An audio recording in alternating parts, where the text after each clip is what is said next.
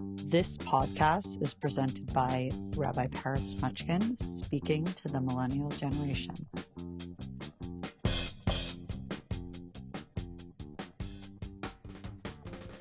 Hello, welcome.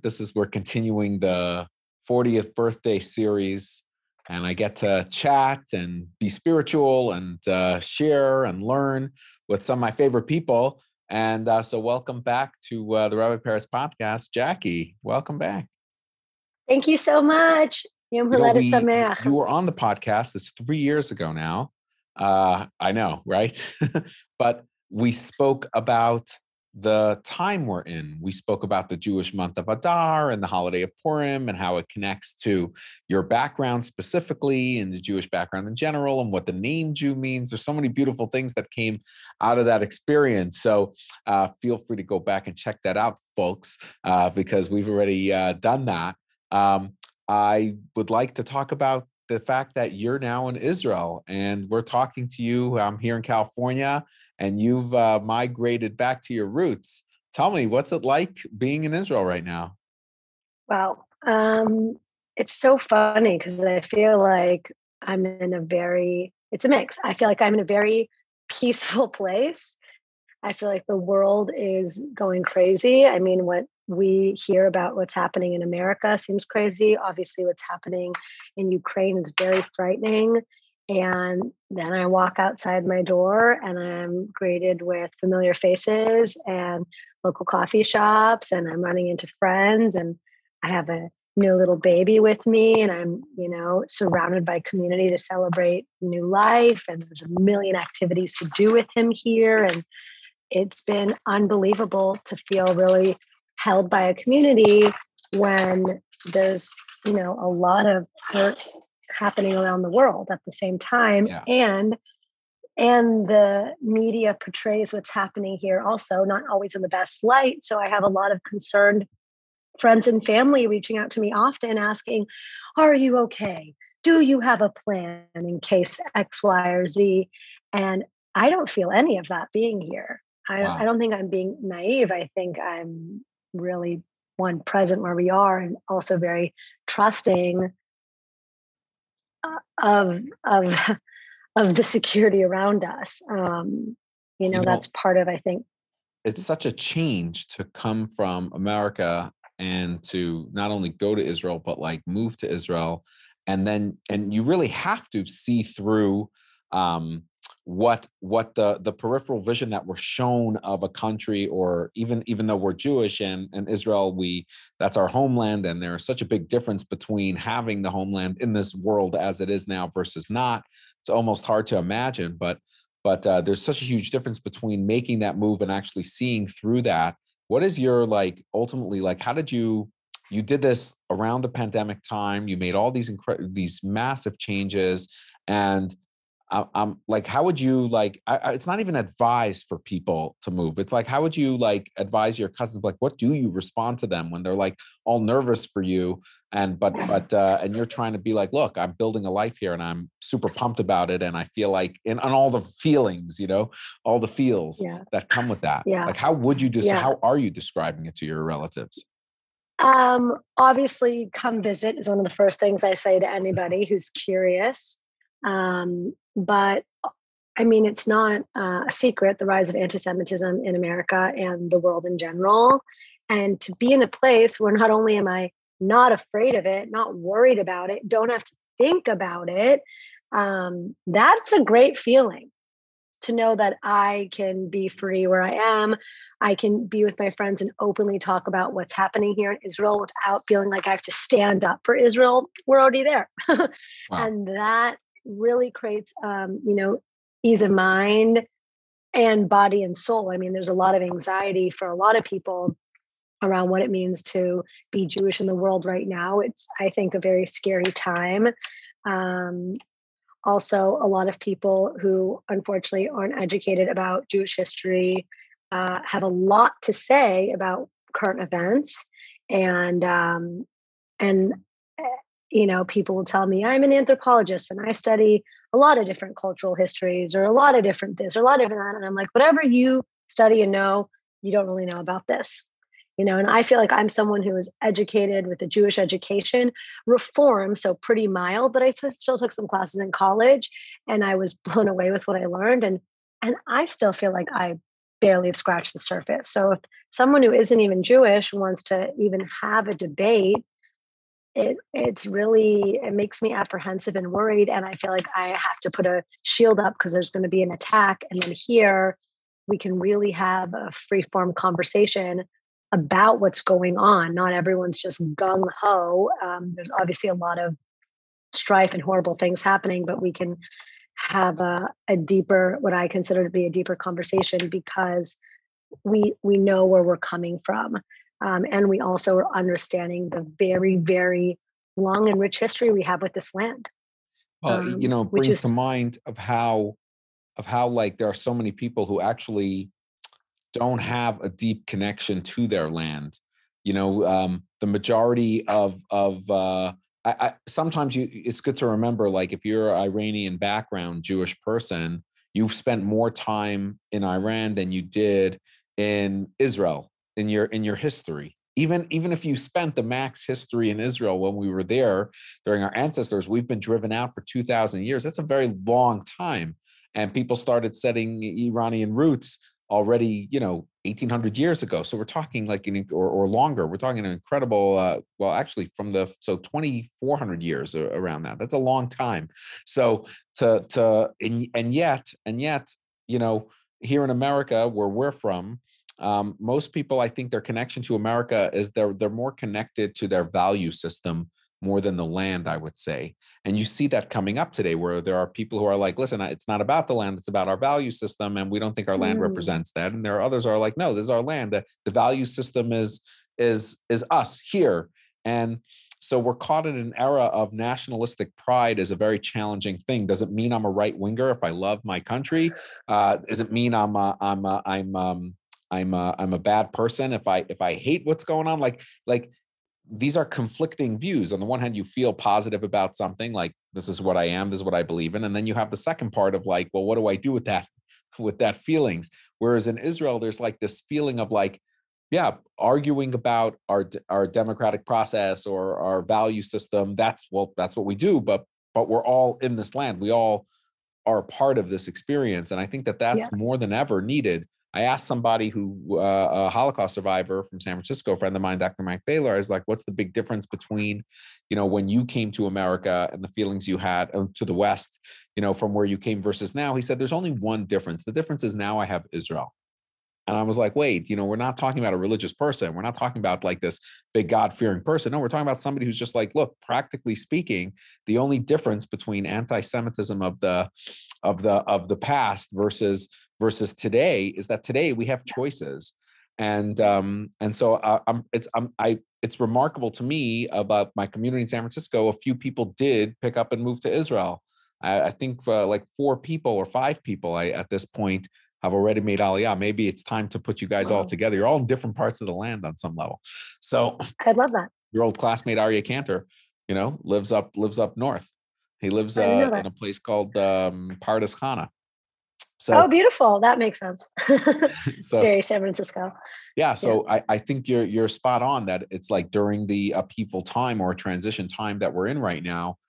What an incredible, I'm like, how did you make that choice? How did you come up with this? Like, because you were struggling with it before, and then one day you're like, I got it, I'm going to do it, and you made it happen. It's Hashem. It's not me. I came to innocently visit on a vacation, and then I found a client who wanted to fly me back here 2 months later, and then I was in between places. Remember, I moved out of my place in Venice, and I was just like, I literally thought, am I going to find another place in Venice? Am I moving to the East Side? Am I moving to New York?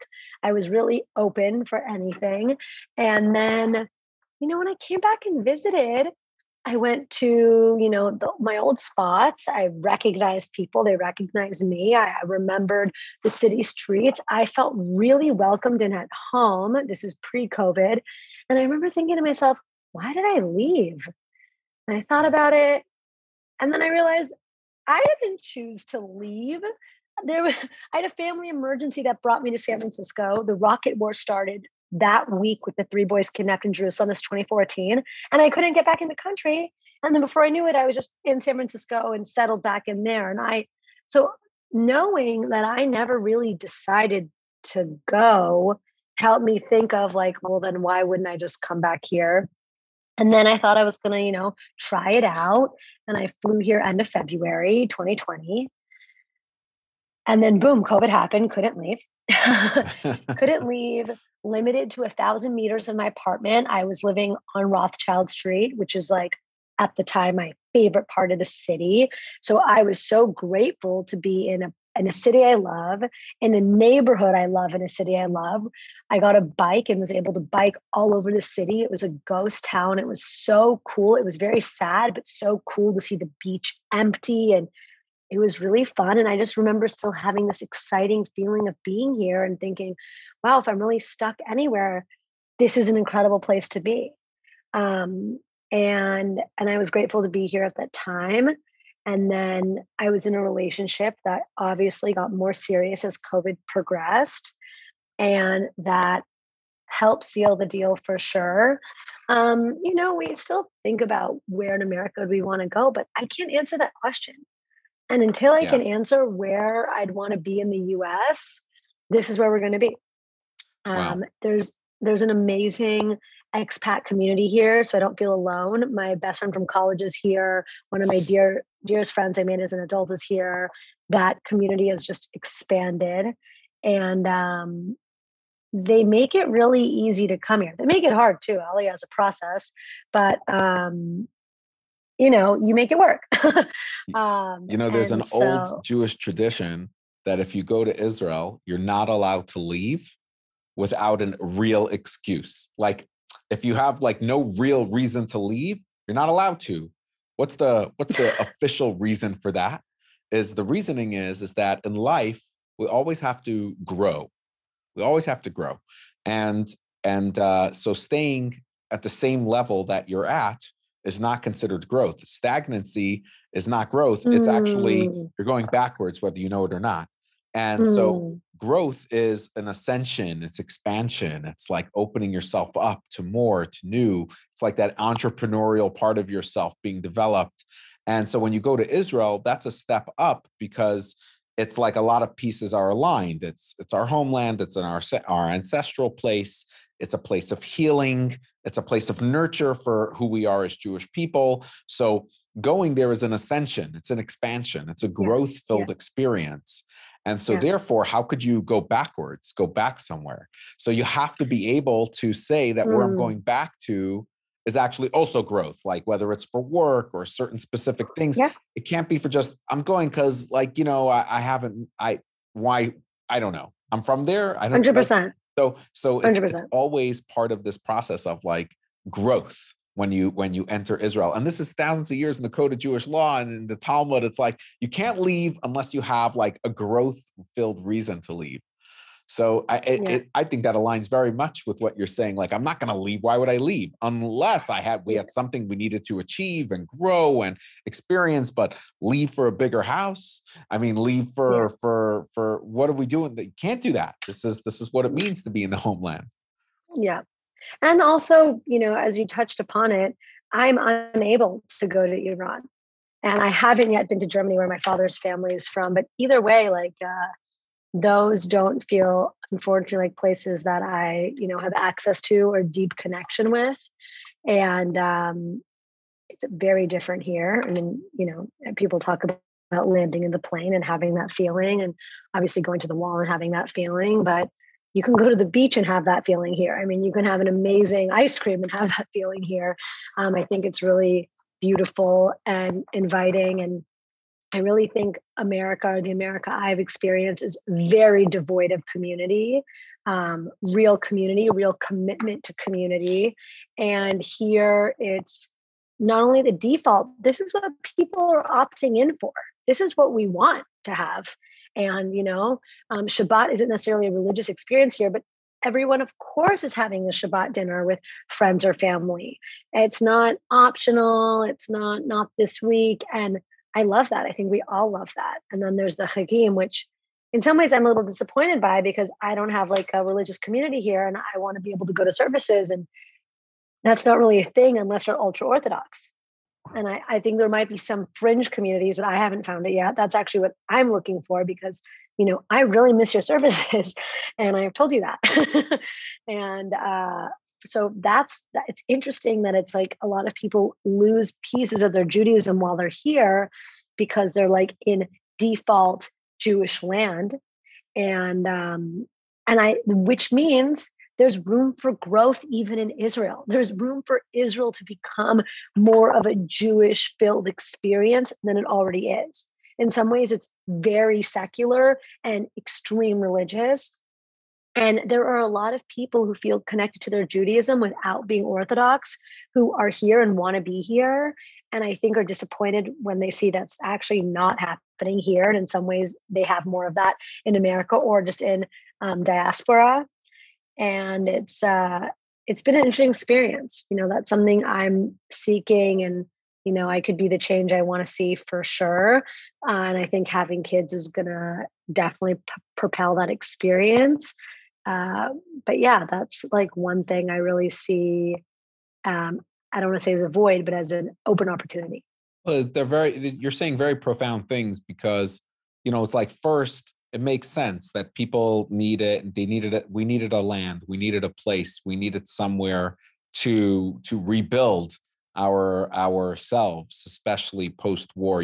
Most Israelis are not from Israel. The vast majority had to come there after the wars and through the difficulties. It's always interesting when you meet somebody who's been there generationally, because that means even they suffered to be there. But I'll bring up like a spiritual element to what you're saying. The third Chabad Rebbe, who was known as the Tzemach Tzedek, had people who wanted to go to Israel, because Chabad always had this like Zionistic fervor, this like, we don't belong here in Russia under the Tsar. We belong in Israel with our people. We belong in our land. We, so much of Judaism is tied to our feelings and knowledge and associations with the land of Israel. So some people got, quote, permission from the Rebbe to go to Israel.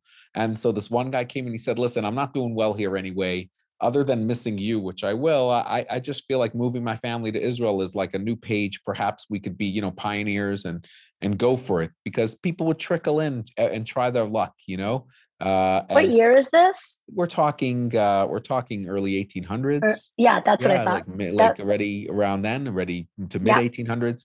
And so the Tzemach Tzedek looks at him and he says to him, make the land of Israel here. This is what he tells him. In Yiddish, it was Machda Eretz Yisrael. And what he was telling him was that you want Israel, but what you really need is the Israel mindset. Meaning, like, you may get to Israel, you may get to the land, but before you get to the land, know that going to the land is not going to fix anything. Just because you're there, yes, there's going to be a holiness and a beauty and an association and a tremendous connection. But ultimately, at some point, you're going to have to look at your reality in the face and be like, okay, well, what does this really mean? How does this culture actually, how is it practiced and integrated into my life? What parts of my Judaism are there because that's what I am, or versus what I'm integrated in? And there are a lot of Israelis who have this question and don't have it answered. And I would say step one is not like, okay, go to shul. Step one is actually, well, what's your Israel mindset? Like people come to America, there's an American mindset. The American mindset, maybe it's falling apart, but I grew up with the American mindset as anyone could be president. And it was proven right. Anyone could be president. Yeah. So this idea that and it's a positive thing. It means aspire for the stars, work for it. Okay, we're not going to get into the philosophy, whether it's possible or not, but the mindset was definitely strong. Whereas in Israel, what is the Israel mindset? What does it really mean to be an Israeli? What does it really mean to be a Jew? Well, according to the Tzemach Tzedek, it means that wherever you are, you could create a space to be yourself, that you can take full ownership of who you are. You want to go to Israel? Well, you'll get there when you get there. But right today, you could be in Israel. You could create a mindset and a space in your 4 cubits and your little space of being in an Israel mindset. And that became like a calling card for the generation of Chabad Hasidim who could not go to the land of Israel. It was like, okay, I can't go, but I'm going to create an Israel mindset, a space where I'm constantly growing, like we just said before, like where I'm constantly saying, like, am I in control of my environment, or am I adopting a foreign environment and mistaking it as my own? Yeah. Yeah, that's really an interesting point because, and this is where it's interesting, like, this is something that comes up with my partner, but also other friends. Like, we are choosing to be in Israel. And so we are coming with that, what does this mean to us? Strong intention. Israelis who are born here, they look at me and go, we didn't choose to live here, and therefore there's a lot of that pressure on them.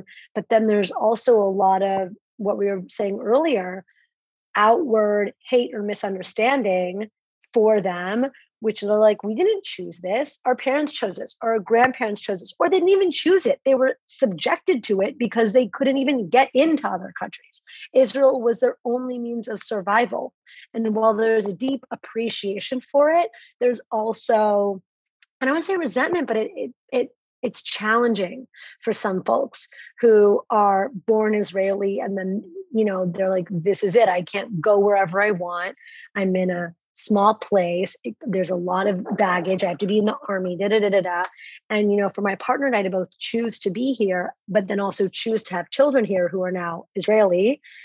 What does it mean for them? What does it mean for us as a family? And how do we, as you're saying, bring this intention and choice of, I'm going to be Israeli or I'm going to be here, into our family as something that's positive and inspirational, and really keeps the engine going, which I feel like a lot of us need in general.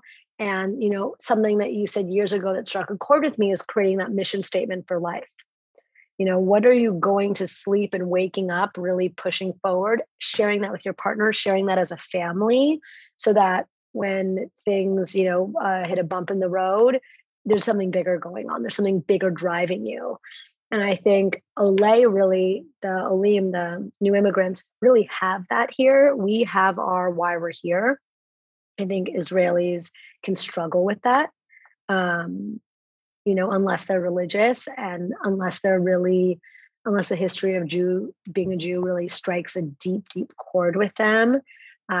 It could be challenging. And yeah.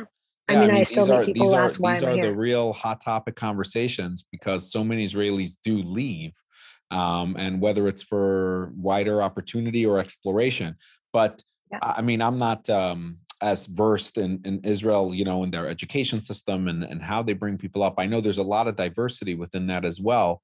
But what always stood out to me was that, as Jews, there's a lot of elasticity for how you get to quote the core of it.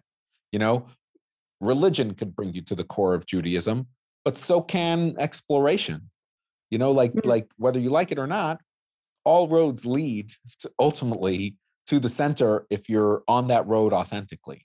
If you're actually like intentionally trying to get somewhere, you will eventually find it. I sincerely believe that.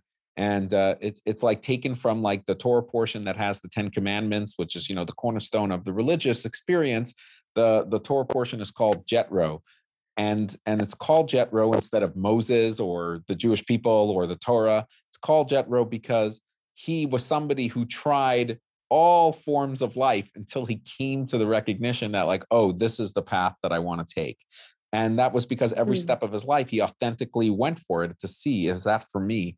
And there really is those two ways. You weren't born in Israel, and eventually you authentically were looking for community and for the type of feelings and environment that you wanted to be in, and you found your place. And it's not about what's going to happen later, and are there going to be different choices, and are we going to? No, right now you got there because you authentically made those choices to be there. And that's a big part of like creating that what I'm calling the Israeli mindset. That should be is making intentional and positive forward steps. I would think even people in Israel who go to the army, it's not easy. It's not easy for anyone. But the more intentional they are about their positioning, they have the ability to find the right part of the army for them, or the right community for them, and post that, etc. So, Yeah. and they're starting to unravel that a little bit with new books, like whether it's Noah Tishby's book on Israel and the way she sees it, or whether it's Before That Startup Nation. So they're already taking like this secular approach of like, well, what does it mean? It means community, it means connection, but even we're just scratching the surface with Israel. Essentially, 70 years in, there's so much more to happen and to be built and to be developed. So I think like this, it just comes down from living in it. It ultimately comes down to being Israeli should be synonymous with living an intentional life. But I tell that to people in America, and eventually when they're in Israel, you saw that in the mission statement. Yeah, mission statement is essentially a North Star for your intentionality. And when I turned 30, so 10 years ago now, that decade ago, what a crazy concept. One of the amazing people in my community created these T-shirts with my face on it, and it said on them, "Got mission statement," because because I was so into like, you can't be Google. That's not your identity. Like, what is your identity? Like, how do you find what it is? And our community was called Identity Zehut, and the mission statement was with everything. I was like, they were like, well, what's the Jewish mission statement? I was like, simply in Parsha Truma, the mission statement is create a dwelling space for the divine, create a space for the divine and the mundane to be in harmony. That's the purpose of creation. And you're like, so that's I'm writing that down. The really mindset that we're talking about, and it's really special to hear it be a part of you.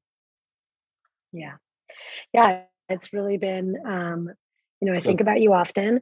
Thank you. Well, and I think about your incredible wife often. And sharing this stuff with the community, and for those who have questions about Israel, if that's something they're thinking about, well, if you want an Israeli mindset, you can talk to me, and then and I'm sure Jackie. If you were serious about Aliyah questions, I'm sure Jackie would make a few moments for you. What do you say? Yeah. Yeah. Of course. Sure. Also, even a vacation. I just helped a cousin plan our 10-day trip. She's like, what do I do? I have 2 kids. Like, do we go to Eilat? You're and it's amazing. like, no, you're going to do this, this, and this. So there's so much to do. The food scene is unbelievable here. I mean, that's really what the restaurants and what's going on. But beyond that, it's been amazing. I'm very, very, very grateful to be here. Well, it's a beautiful place. I can't wait to visit you and to hang out with your babe, and really just soak in the holiness. I'm hoping soon that as the world eases up with COVID, it's obviously getting stressed out with other things, but it doesn't mean that we won't be able to come and spend time and grow. So thank you so much for coming on and sharing your good vibes, your holy vibes. I feel like Absolutely. I want to go visit you right now. I would love that. Thank you so much for making the time for this. Happy birthday. Thank you. Happy month of Adar. What a special time of year. And we have 2 of them this year with the leap year. So This is the time to sign the contracts, jump for joy, all the things. Get your Purim outfit ready to go. That's right. We're going to dress Lev up as Steph Curry. I'm very excited. I have an adorable Warriors jersey for him. Woo! Yes, there we go. Representing the Bay. Exactly. Okay, sending you all so much love. Have a beautiful, beautiful day. That kiss is for Miriam. Please give it to her.